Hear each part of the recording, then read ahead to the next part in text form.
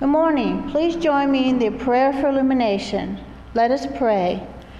Guide us, O God, by your word and spirit, that in your light we may see light, in your truth find freedom, and in you discover our peace. Through Jesus Christ our Lord. Amen. Our scripture reading today comes from the Gospel of Luke, chapter 4, verses 14 through 30. Hear these words. Then Jesus, filled with the power of the Spirit, returned to Galilee, and a report about him spread throughout the surrounding country. He began to teach in their synagogues and was praised by everyone. When he came to Nazareth, where he had been brought up, he went to the synagogue on the Sabbath day, as was his custom. He stood up to read, and the scroll of the prophet Isaiah was given to him. He unrolled the scroll and found the place where it was written, "The Spirit of the Lord is upon me, because he has anointed me to bring good news to the poor. He has sent me to proclaim release to the captive and recovery of sight to the blind, to let the oppressed go free, to proclaim the year of the Lord's favor." And he rolled up the scroll, gave it back to the attendant, and sat down. The eyes of all in the synagogue were fixed upon him. Then he began to say to them, "Today this scripture has been fulfilled in your hearing." All spoke well of him and were amazed at the gracious words that came from his mouth. They said, "Is not this Joseph's son?" He said to them, "Doubtless you will quote me this proverb, 'Doctor, cure yourself.' And you will say, do here also in your hometown the things that we have heard you did at Capernaum." And he said, "Truly I tell you, no prophet is accepted in the prophet's hometown. But the truth is, there are many widows in Israel in the time of Elijah, when the heaven was shut up to 3 years and 6 months, and there was a severe famine over all the land. Yet Elijah was sent to none of them except to the widow of Zarephath in Sidon. There were also many lepers in Israel in the time of the prophet Elisha, and none of them were cleansed except Naaman the Syrian. When they heard this, all in the synagogue were filled with rage. They got up, drove him out of the town, and led him to the brow of a hill on which their town was built, so they might hurl him off the cliff. But he passed through the midst of them and went on his way. The word of God for the people of God. Thanks be to God. Good morning, everyone. For those of you who've known me a while, you might know that I have a little bit of a sense of humor, but that it's also, I think obnoxious is a good word to use for it. One of my favorite things to do is when someone says something and I half hear it, I repeat it back to them, but what I heard. So someone said while I was half listening, "Can you go to the shelf and get some bread?" I might go, "Stew myself until it's dead? What?" Or if someone goes, "What did you think about the rain?" I might respond over the noise in a room, "Water you think about is on the brain? What?" I think it's hilarious. I mean, no one else thinks it's funny, but I think it's awesome. So, I continue to do that joke, and people wonder why I work with the teenagers. So anyhow, the reality is we all get misinterpreted sometimes, don't we? I mean, show of hands, who gets misinterpreted, right? None of you have had to backtrack because you thought you communicated to someone, but that wasn't what you actually communicated, or what wasn't what they heard. Yeah, okay, I'm not alone, that's good. Now here's a weird question. If that's happened to you, has right afterwards someone immediately tried to form a mob and throw you off a cliff because of what they thought they heard? Anyone else in here? If you do, you should find some new friends. Just saying. Okay. We're talking about today's Bible story, which is kind of a weird one. This is one of those ones that you hear in church and you're like, I really hope he explains that, because that's a little bizarre. Well, don't worry. I'm going to do that. So far in our Methodism and You series, which we are on the tail end of, we've talked about God. We've talked about how the transcendent God is spirit, and we worship him in spirit and truth, and that this God interacts with us. We've also talked about grace, and we've talked about the three ways that the Father, Son, and Holy Spirit is present alongside us in grace throughout our faith journey. And now today we're going from God to grace to the Bible. Yeah, that's right. They gave the kid who was raised Baptist the sermon on the Bible. The guy who has they ask me, hey, do you know this passage by heart? And maybe 7 out of 10 times I'm like, oh, yeah, I totally got that one. But this is coming, I'm coming from a tradition where people would go, the Bible says, the Bible says. And then I would go, oh, I'm about to get learnt. I'm about to learn something here. So this is a little bit different than the way the United Methodist Church interprets or understands and looks at Scripture. So in order to look at how we understand the Bible, we're going to look at the Bible, which isn't always the best choice, but here, this is really fascinating to me, so we're going to do that. There's a reason that we turn to the Bible as Methodists. In the book of Discipline, there are particular words on Scripture that help us to understand exactly what the book is to Methodists. The book of Discipline says this: Scripture is the primary source and criterion for understanding Christian doctrine. Through Scripture, the living Christ meets us in the experience of redeeming grace. We are convinced that Jesus Christ is the living Word of God in our midst, whom we trust in life and in death. The biblical authors, illumined by the Holy Spirit, bear witness that in Christ, the world is reconciled to God. That means that we believe that Scripture, as part of the Wesleyan quadrilateral, yeah, y'all remember Wesleyan quadrilateral: Scripture, reason, tradition, experience? That's right. Good. Excellent work. Bonus points for you. Good job. Yeah, so Scripture is really important in that quadrilateral. Okay? Cool. Now, at the base of the quadrilateral is not just the book, not just a book with a front cover and a spine and a back cover and pages. Because we understand Scripture, we understand God's Word to be a little bit different than just the words on the page. We understand the living Word who is Jesus Christ. That's revealed to us in John 1 through 5 and then verse 14. And those verses say, in the beginning was the Word, and the Word was with God, and the Word was God. He was with God in the beginning. Through him all things were made that have been made, and nothing can be made without him. And then in verse 14, it says, the Word became flesh. It became a person and made his dwelling among us. So when we're talking about Scripture as Methodists, and we're talking about the Bible, and we're talking about the Word of God, we are talking about Jesus, the living Christ. Okay? Good timing. All right. That's a lot. That's a lot to take in, and I'm not even done with the sermon yet. So hold on. We got a little bit more to go. So the story that we looked at today is a real doozy. It's pretty difficult to pick apart what's going on here without a significant bit of context. So we're going to look at that. This story comes to us from the book of Luke. Now, Luke is a fascinating gospel. It's the gospel of Jesus Christ in which a physician attempts to give a clear account of what happened in Jesus' life and ministry. Now, during this time that Luke is recording these events, Rome is the ruler over Israel.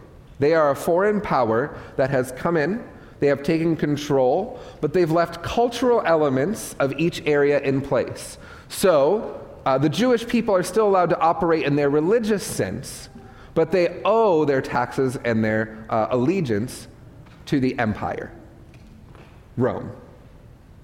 Okay. Now, this is a gospel. Gospel means good news. Good job. Bonus points for you too. Excellent. Okay, so gospel means good news. So this is the good news of Jesus Christ. And so Jesus is a central figure. He gets most of the airtime here, all right? Now, the author of Luke is also portraying Jesus in a very particular way. Each of the gospel writers portrays Jesus in a different way, but Luke says Jesus is offering a gospel, a good news, a message of hope for everyone. This is scary. This is scary because we understand the gospel now as Methodists, that the gospel is for everyone, that we reach out to all people, we love all God's children, that everything that we do is for the world and for our churches and for those outside. We have a global mindset. But that hasn't always been the case. And you know what? Maybe that's sometimes not even the case today. But we'll get there. All right. To sum up what happened in this pericope, a pericope is a fancy theological word for a story. Jesus had just been tempted in the wilderness. So he just had all of that crazy stuff happen when the devil's like, throw yourself off a mountain. And Jesus was like, nah, fam, I'm good. So he didn't do that. He said other things. And then, so that happens. And then he goes and starts his ministry. So he has this time of temptation. Then he goes to start his ministry. And he starts at his home. So he goes back to Nazareth, where he was raised as a baby. Like, he was a baby in Bethlehem, and then like almost, he had that whole Egypt detour, and then he came back to Nazareth, and he grew up there. And so now he's back, and so he's home field advantage here, y'all. He is a rabbi, a teacher, and he goes into the synagogue to teach, and they're like he's like the guest preacher, right? He shows up, and he's like, all right, it's my turn to interpret. And so now the way that the Jewish culture does biblical interpretation and these things is a little bit different than the way that we do it today. They have a whole way in which they go about this thing. It's called midrash, and it is a fascinating way to study and interpret Scripture. So they give Jesus this scroll, right? And so it's this huge hulking sheet of paper, and they go like this, and he goes and he figures out what it is that he wants to read, because he's a guest preacher. He gets to pick. So he goes through and he finds Isaiah 61, 1 through 2. Now, if you are a Bible scholar and you just happen to have those verses memorized, congratulations. But if you've looked it up and you look up what Jesus says in Luke 4, 18 through 19, those two verses are extremely similar. Extremely. But there are subtle differences. You might ask this question. Why, if Jesus is quoting from the Bible, does it read differently? You'd think, okay, Jesus just goes back. Well, it's not like Jesus I don't have mine. I was going to bring my little old Bible that I used to have when I was in middle school. It's not like Jesus had that whole thing together. He didn't have the New Testament and the Old Testament. He had the Bible, which at that point was the Hebrew Bible.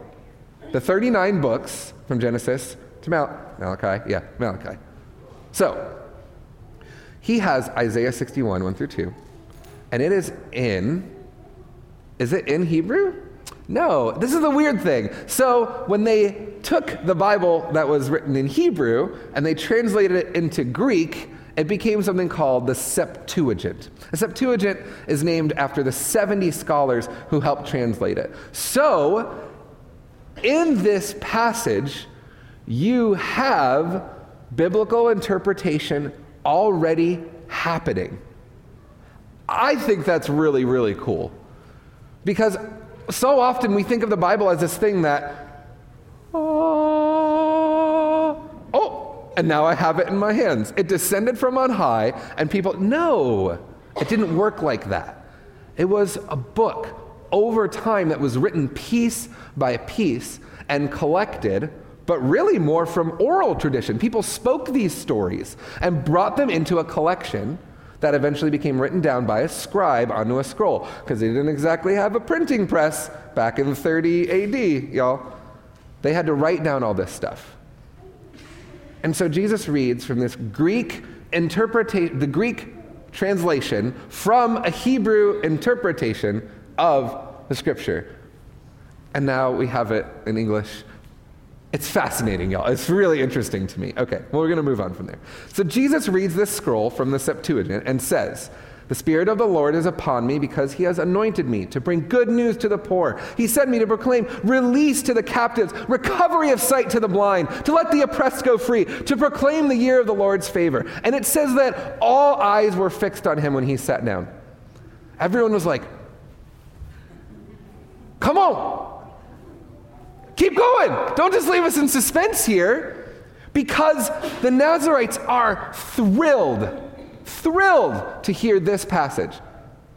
Jesus picks this passage and they lose their minds. They go, "Yes, this is Joseph's kid, and he's bringing it today. That's awesome."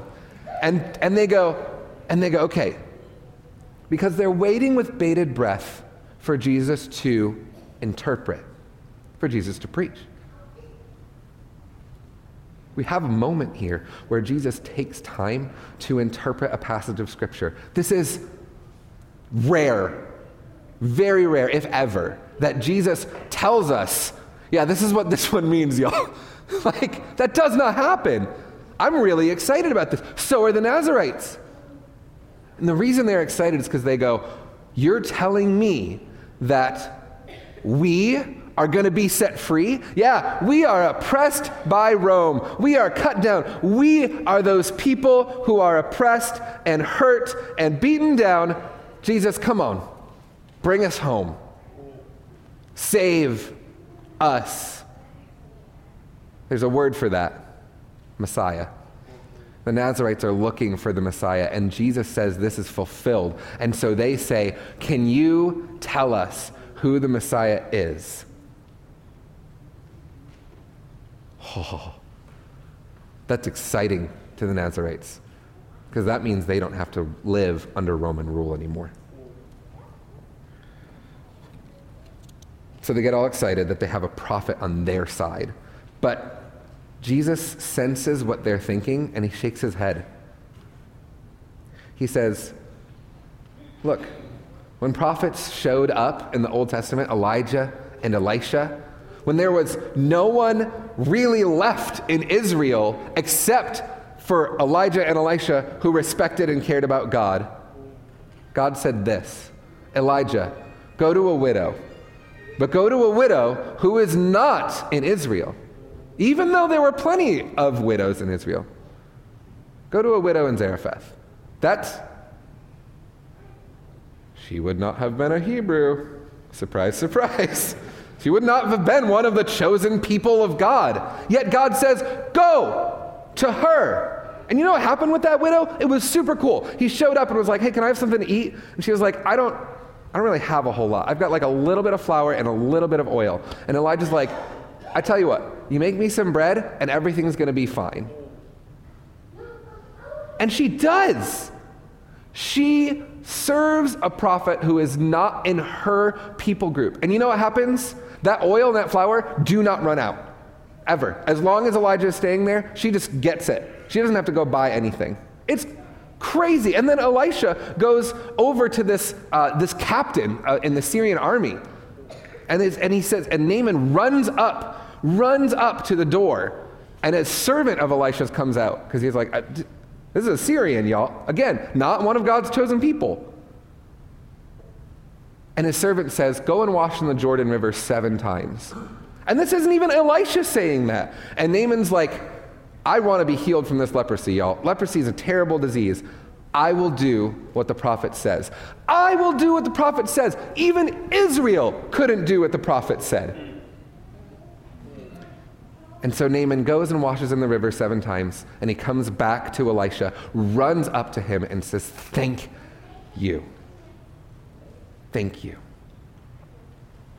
Amazing that the people who were not God's chosen people had more faith than God's people. So he says these words, and that oh, I'm so excited, turns to, I am angry. I am filled with rage. Get out of here, Jesus. In fact, we are going to push you as a mob towards the cliff to throw you off. And Jesus just goes, I'm gonna head out, and just walks right through all of them.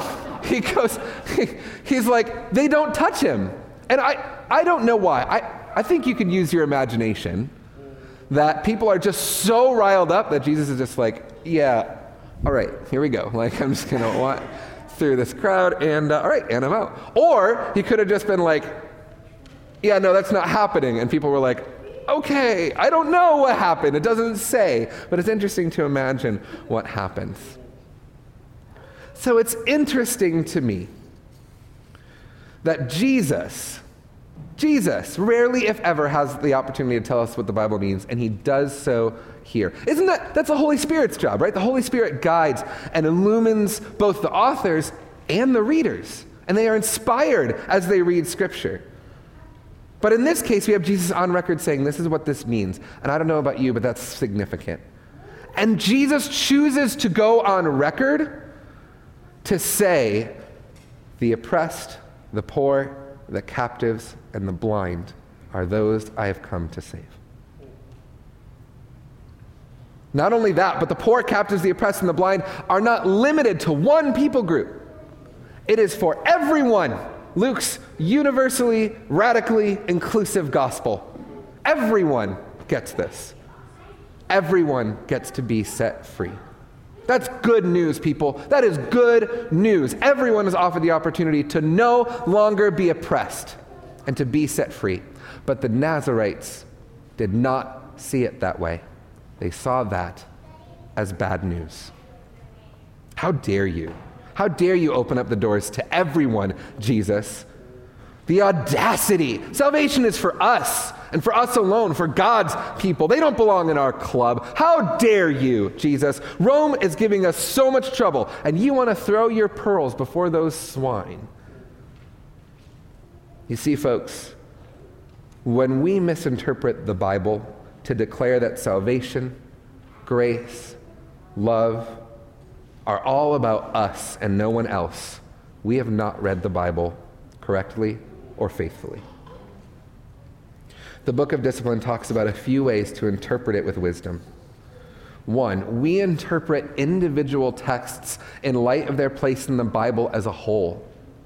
So if the Nazarites could have seen how Jesus was using the whole Bible, that he didn't just say, it's this one verse, and that's it, rather than just two verses out of it that suit their own personal needs, they may have been able to hear what Jesus said without forming a mob.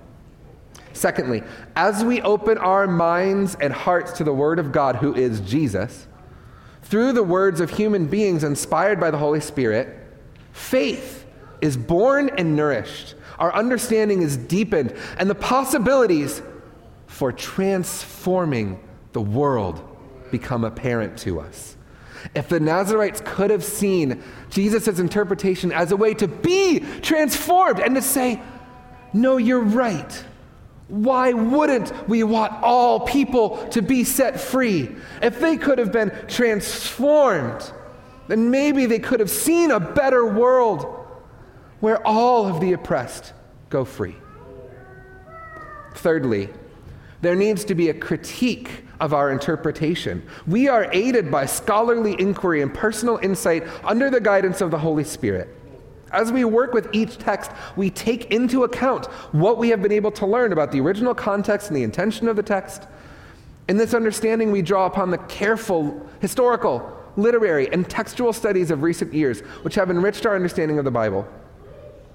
So we take time to think, how have other people thought about this too, instead of just me? Because the Holy Spirit can guide us, not just through inspiring us, but through the inspiration of others. Just like when the Bible was written, just like when those experiences happened that people wanted to pen. Our theological task is critical, and that we test various expressions of faith by asking, are they true? Are they appropriate? Clear? Cogent? Credible? Are they based on love? Are they based on love? If the Nazarites could have seen how Jesus' interpretation brings the current age into light and how this interpretation is based on God's overwhelming, all-encompassing love, and how the history of their culture influenced their interpretation, it is entirely possible that they and everyone around them could have had an enriched experience with God. But the reality is the Nazarites did not see the Hebrew Bible in that way. They saw it as a ticket out of their problem. But the Bible isn't a ticket that you can punch to get on a train to solving whatever problem you have. From the Book of Discipline, again, our theological task is constructive, in that every generation must appropriately and creatively use the wisdom of the past and seek God in the midst of their order, to think afresh about God, revelation, sin, redemption, worship, the church, freedom, justice, moral responsibility, and other significant theological concerns. Our summons is to understand and receive the gospel promises in our troubled and uncertain times. We cannot read the Bible destructively, to tear others down, nor as a get-out-of-jail-free card. No, as Methodists, we are called to view the Bible constructively, to build others up, and to set the captives free. We as Methodists understand the Bible in a way in which we know and understand who God is, and then we show that God to the world through love. But that does not mean that we take the words on the page just totally literally and use it to fuel our own personal agendas. It means that we take the Bible seriously. That when Jesus says the good news is for the poor, the captive, the oppressed, and the blind, he means all of them, even the ones we want to justify don't belong. Here's what you can do. You can reread the vows that we take as Methodists at a child's baptism. And remember that we are called to resist evil, injustice, and oppression. The Bible is not always easy to interpret. I get that. I went to school for years, and I still don't have it figured out all the way. I'm not ever going to. But Jesus kind of figured this one out for us, y'all. What you ought to do. What you ought to do is join a Bible study that's offered here at church. And when you read the text, read it in such a way that love is the primary lens through which you interpret Scripture. What you ought to do is read the Bible critically. Read the Bible constructively.